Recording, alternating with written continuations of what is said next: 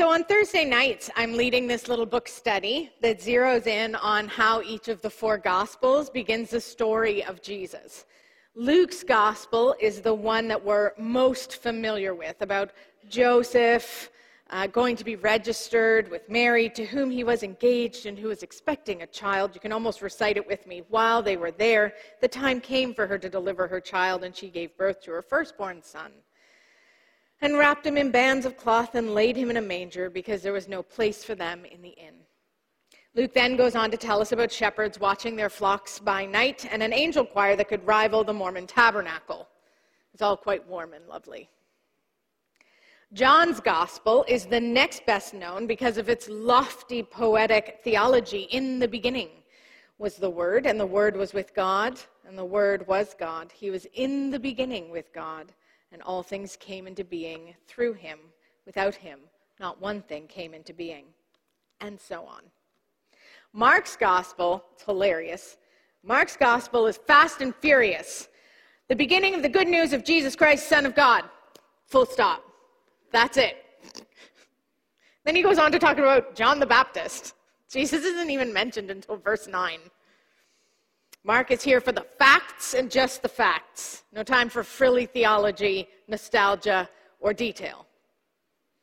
And then there's Matthew. The part of Matthew's nativity story we are most familiar with actually isn't even a Christmas story at all. It's an epiphany story. It's the one about the Magi visiting and bringing with them gifts of gold and frankincense and myrrh.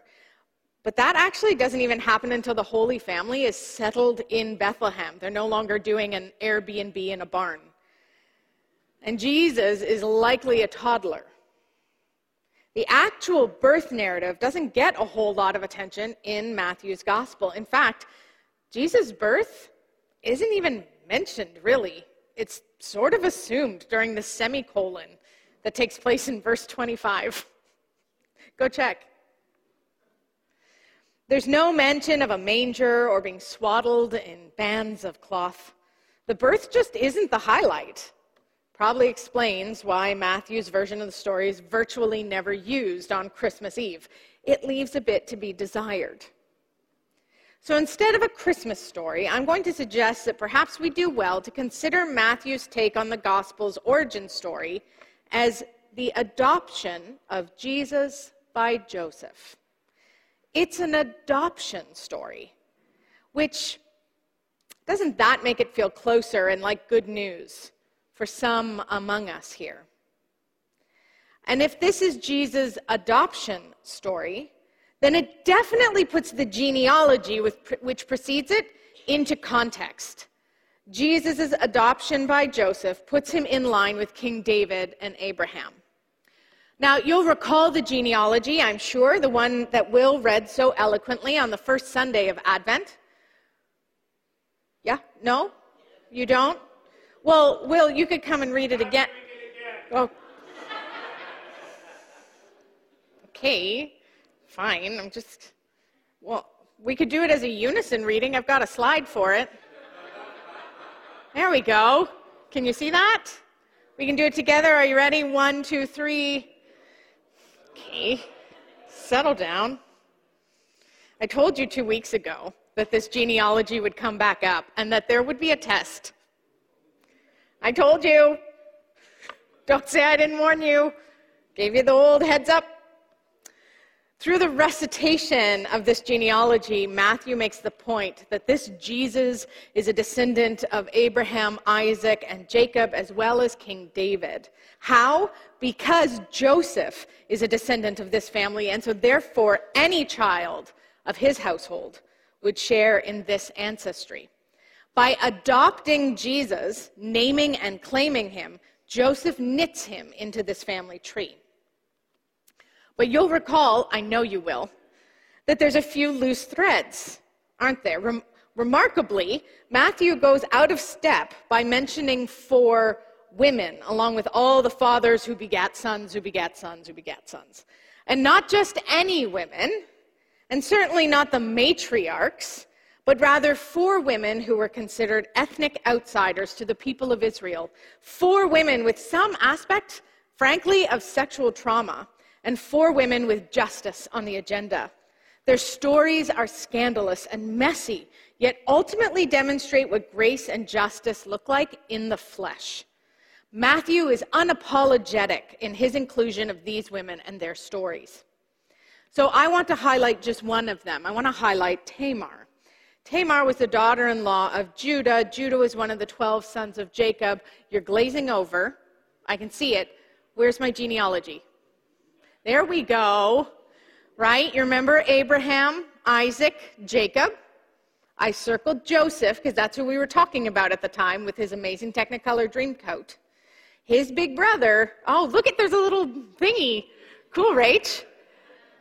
His older brother is Judah. Do you see where we are now with the 12 tribes of Israel? Good, great. There's a test. Fantastic. Right. Jacob had a daughter and 12 sons, one of whom was Judah. Judah married and had 3 sons himself. His eldest son, he married to a woman called Tamar.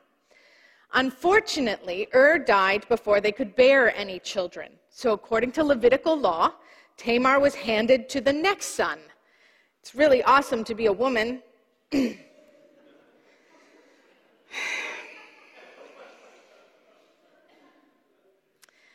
It doesn't get better. So died. They handed her off to Onan, the next brother, to sire a child in name. But Onan was a bit of a rapscallion, and so in your spare time, I invite you to Google the term coitus interruptus.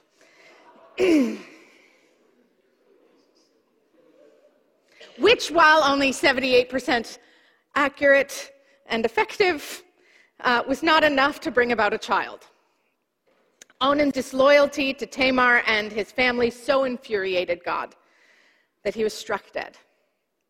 Tamar was widowed again, was told to wait for Judah's 3rd son, who was still a kid, who needed to grow up enough to wed her. So Tamar returned home, distressed, twice widowed, and frankly scorned. Eventually, she took matters into her own hands. Watch out for women who do that. She took off her mourning attire, like the sadness stuff. She took off her mourning attire and donned the silks and scarves of there are people under 18 in here, I'm sorry. The silks and scarves of a sex worker. She stood outside the city gate and waited for her father-in-law to pass by. Guess I should have put a content warning on the sermon today, eh? Sorry, you're going to have a fun drive home in the car. But I'm not saying anything that's not in the Bible. In fact, I am sanitizing it. You're welcome. So Judah enjoys this mysterious young woman and heads off on his way. In lieu of payment, he left her with his staff, cord, and signet. A few months later, word gets out that Tamar, the widow, is with child. Judah, a law-abiding man, demands his daughter-in-law be dragged out into the city center and burned for her promiscuity. But before it can happen, she announces that she is pregnant by the man who owns, you guessed it, this staff, cord, and signet. Yikes. I think I have a Tamar slide as well. Put it up there. There she is. So, by Tamar's own cunning, she ends up bearing twin boys. Poetic, given the 2 sons that Judah had already lost. Risky and scandalous. And very much part of the genealogy that Jesus inherits.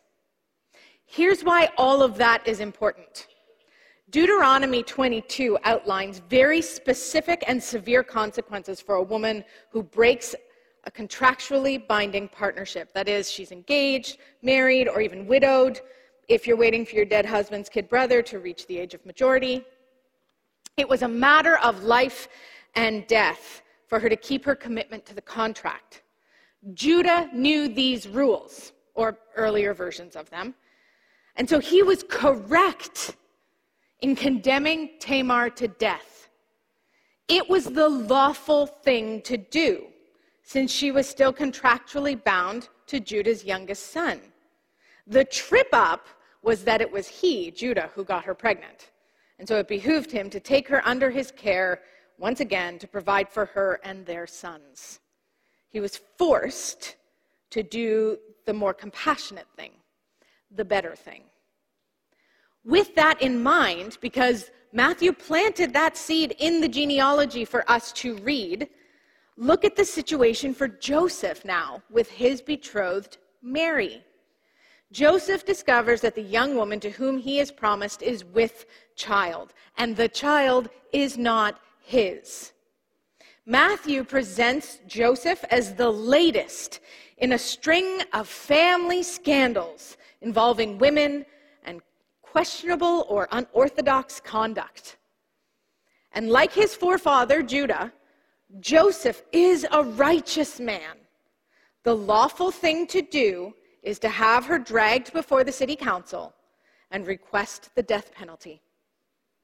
Her father's household would be shamed for her wantonness. Joseph is a righteous man.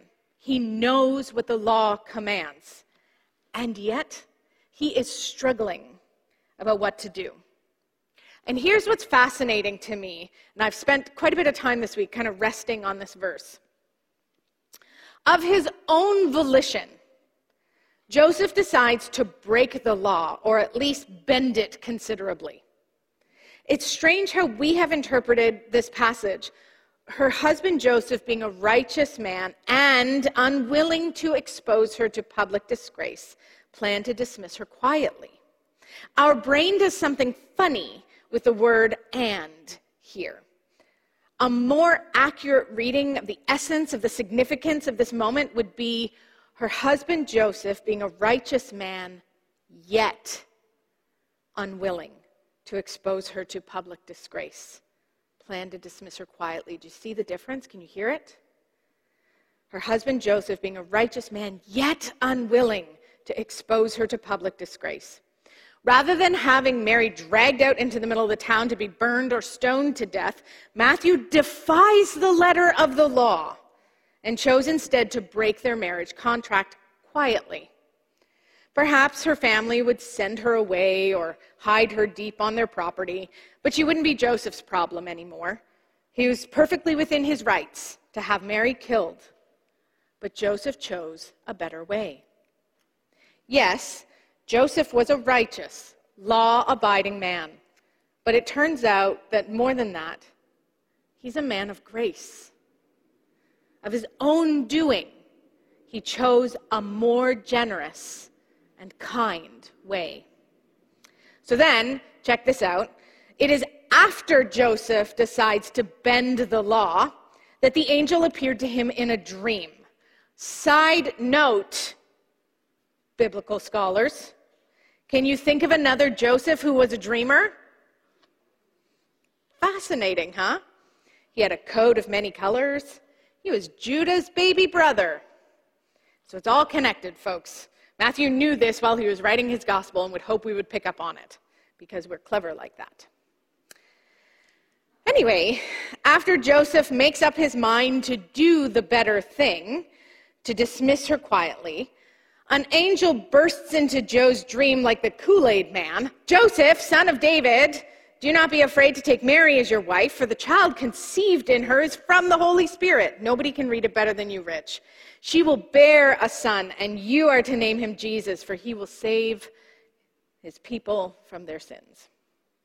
Suddenly, Joseph is presented with a situation where not only does he feel the pull to bend the law, but he's invited to defy it entirely. Now, Joseph is invited to choose chesed, to choose loving kindness, by taking Mary as intended to be his wife, and more than that, to name and claim the baby in her womb.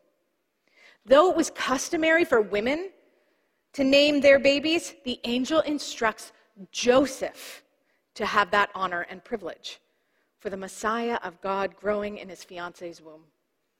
By naming the infant, he solidifies Jesus as a son of Joseph, adopted fully into Joseph's family and the genealogy he represents. This isn't a birth narrative so much as it's an adoption story. And Mary, though utterly voiceless and passive in Matthew's account, which grinds my gears a bit, is given a place of honor among the incredible women in Jesus' family tree. Can you go back to the slide? Tamar, and then go counterclockwise. Tamar, Rahab, Ruth, and Bathsheba, and Mary. Women who, by their own agency and the choices of those around them, to choose loving kindness over unrelenting lawfulness, touch the grace of God manifested in justice. So speaking of justice, next week we're going to be with Mary in the Gospel of Luke. I am giddy.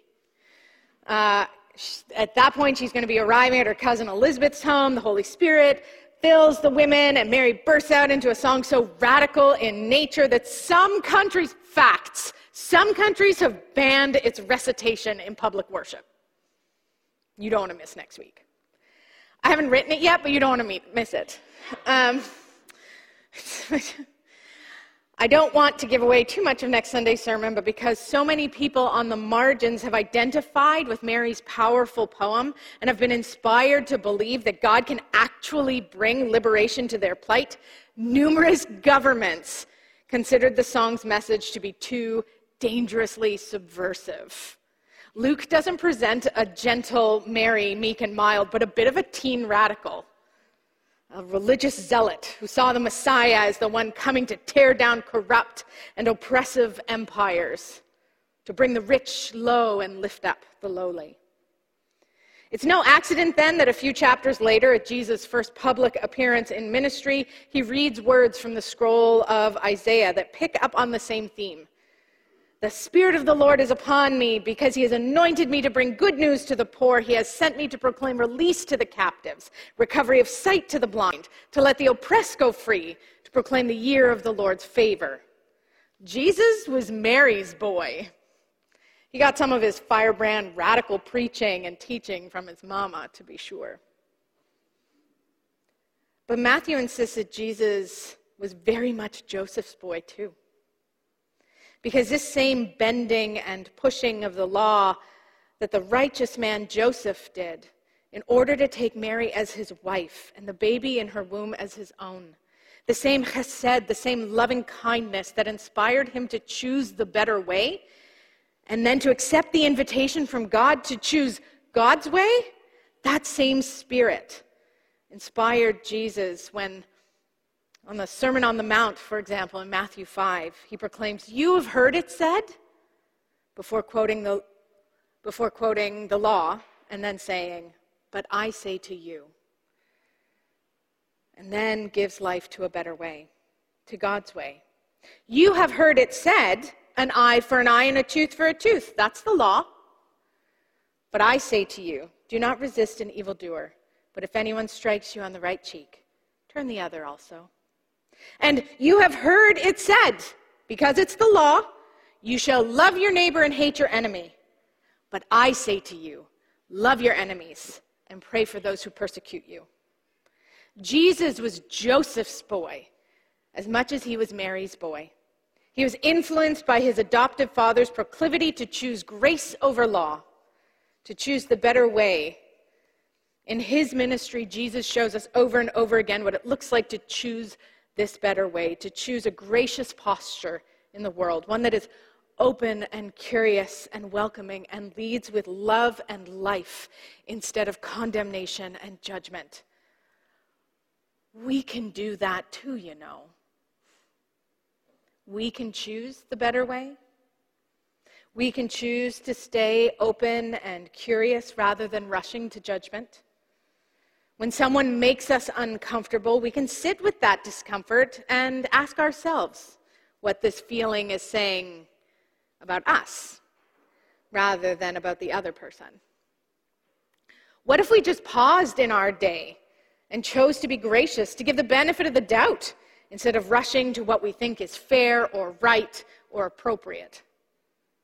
Perhaps if we make that one small concession, like Joseph did, we too might find ourselves faced with a holy invitation to step all the way into God's plan and God's truth.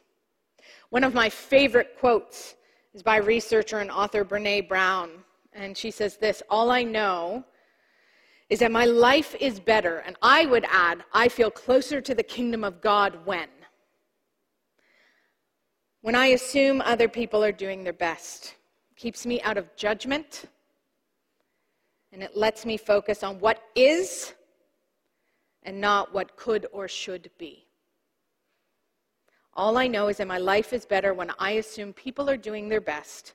It keeps me out of judgment and lets me focus on what is and not what could or should be. Are all people always doing their best? No.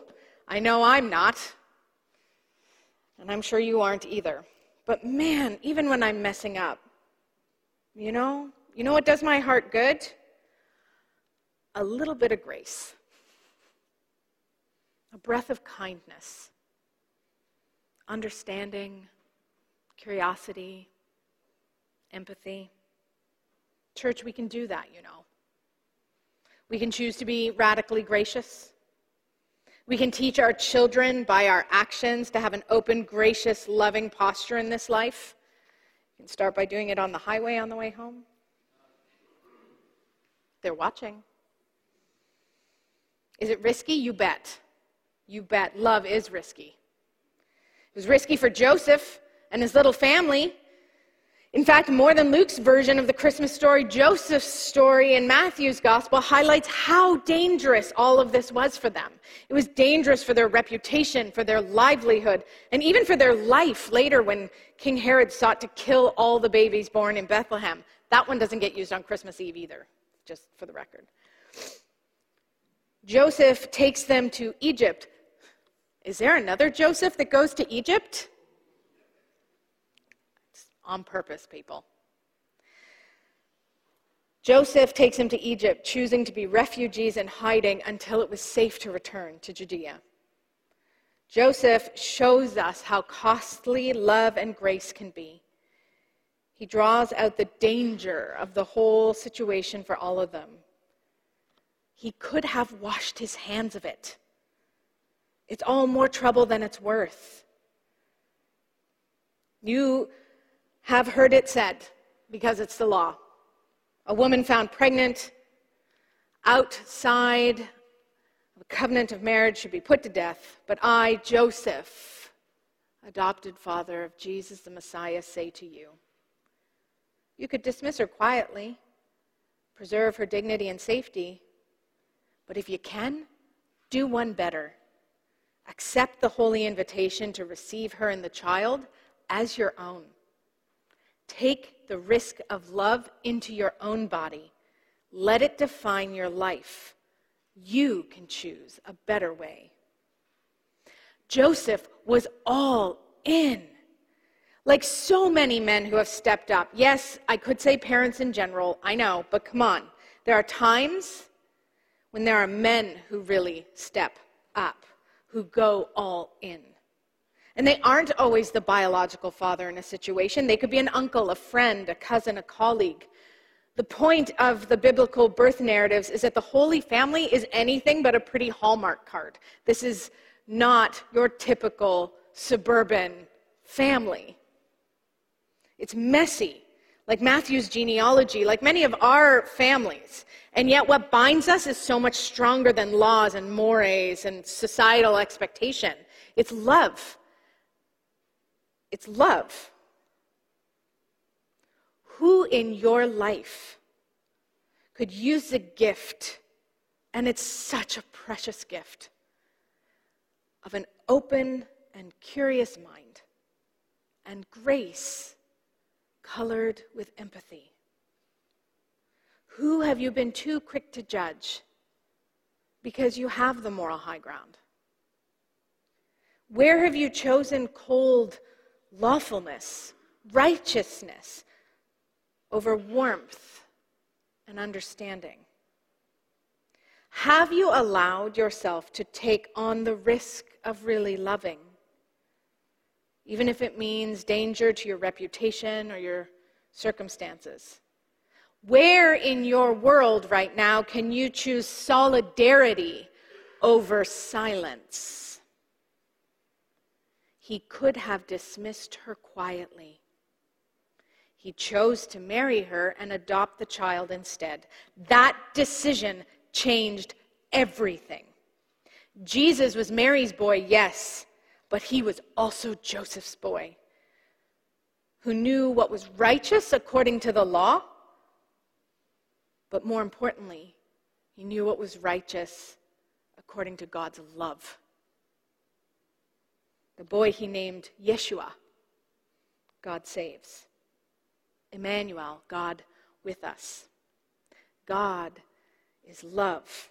This love is with us and gives us the fortitude we need to choose the better way in our lives, in tiny, everyday moments, and in giant, life-changing ones too. I'll close, as I have with both of my other Advent sermons, with the poem included in our program. Sarah Speed writes, "Instructions for a hard choice." First, you must take a deep breath. Let oxygen dance through your lungs and exhale it slowly. Allow the hurt, the shame, the anger to rise up in you. Let your mind run wild, like a million loose horses. Let the narratives unfold, unroll a river of choppy water. Ask yourself how you got here. Look down at your feet. Roll your shoulders back. Remember who you are. Take another deep breath. Then walk it back to the beginning. And instead of looking at your feet, look at hers. Imagine where she stands. Imagine what he needs. Dry the river of false stories in your mind. Turn rushing water into a dry creek bed, certainly not clean enough to drink. Call the horses. Bring them home. Watch as they shake off the dust of the day. Name what you're feeling. Inhale again. Now you are ready to choose a better way. To God be all the glory. Amen.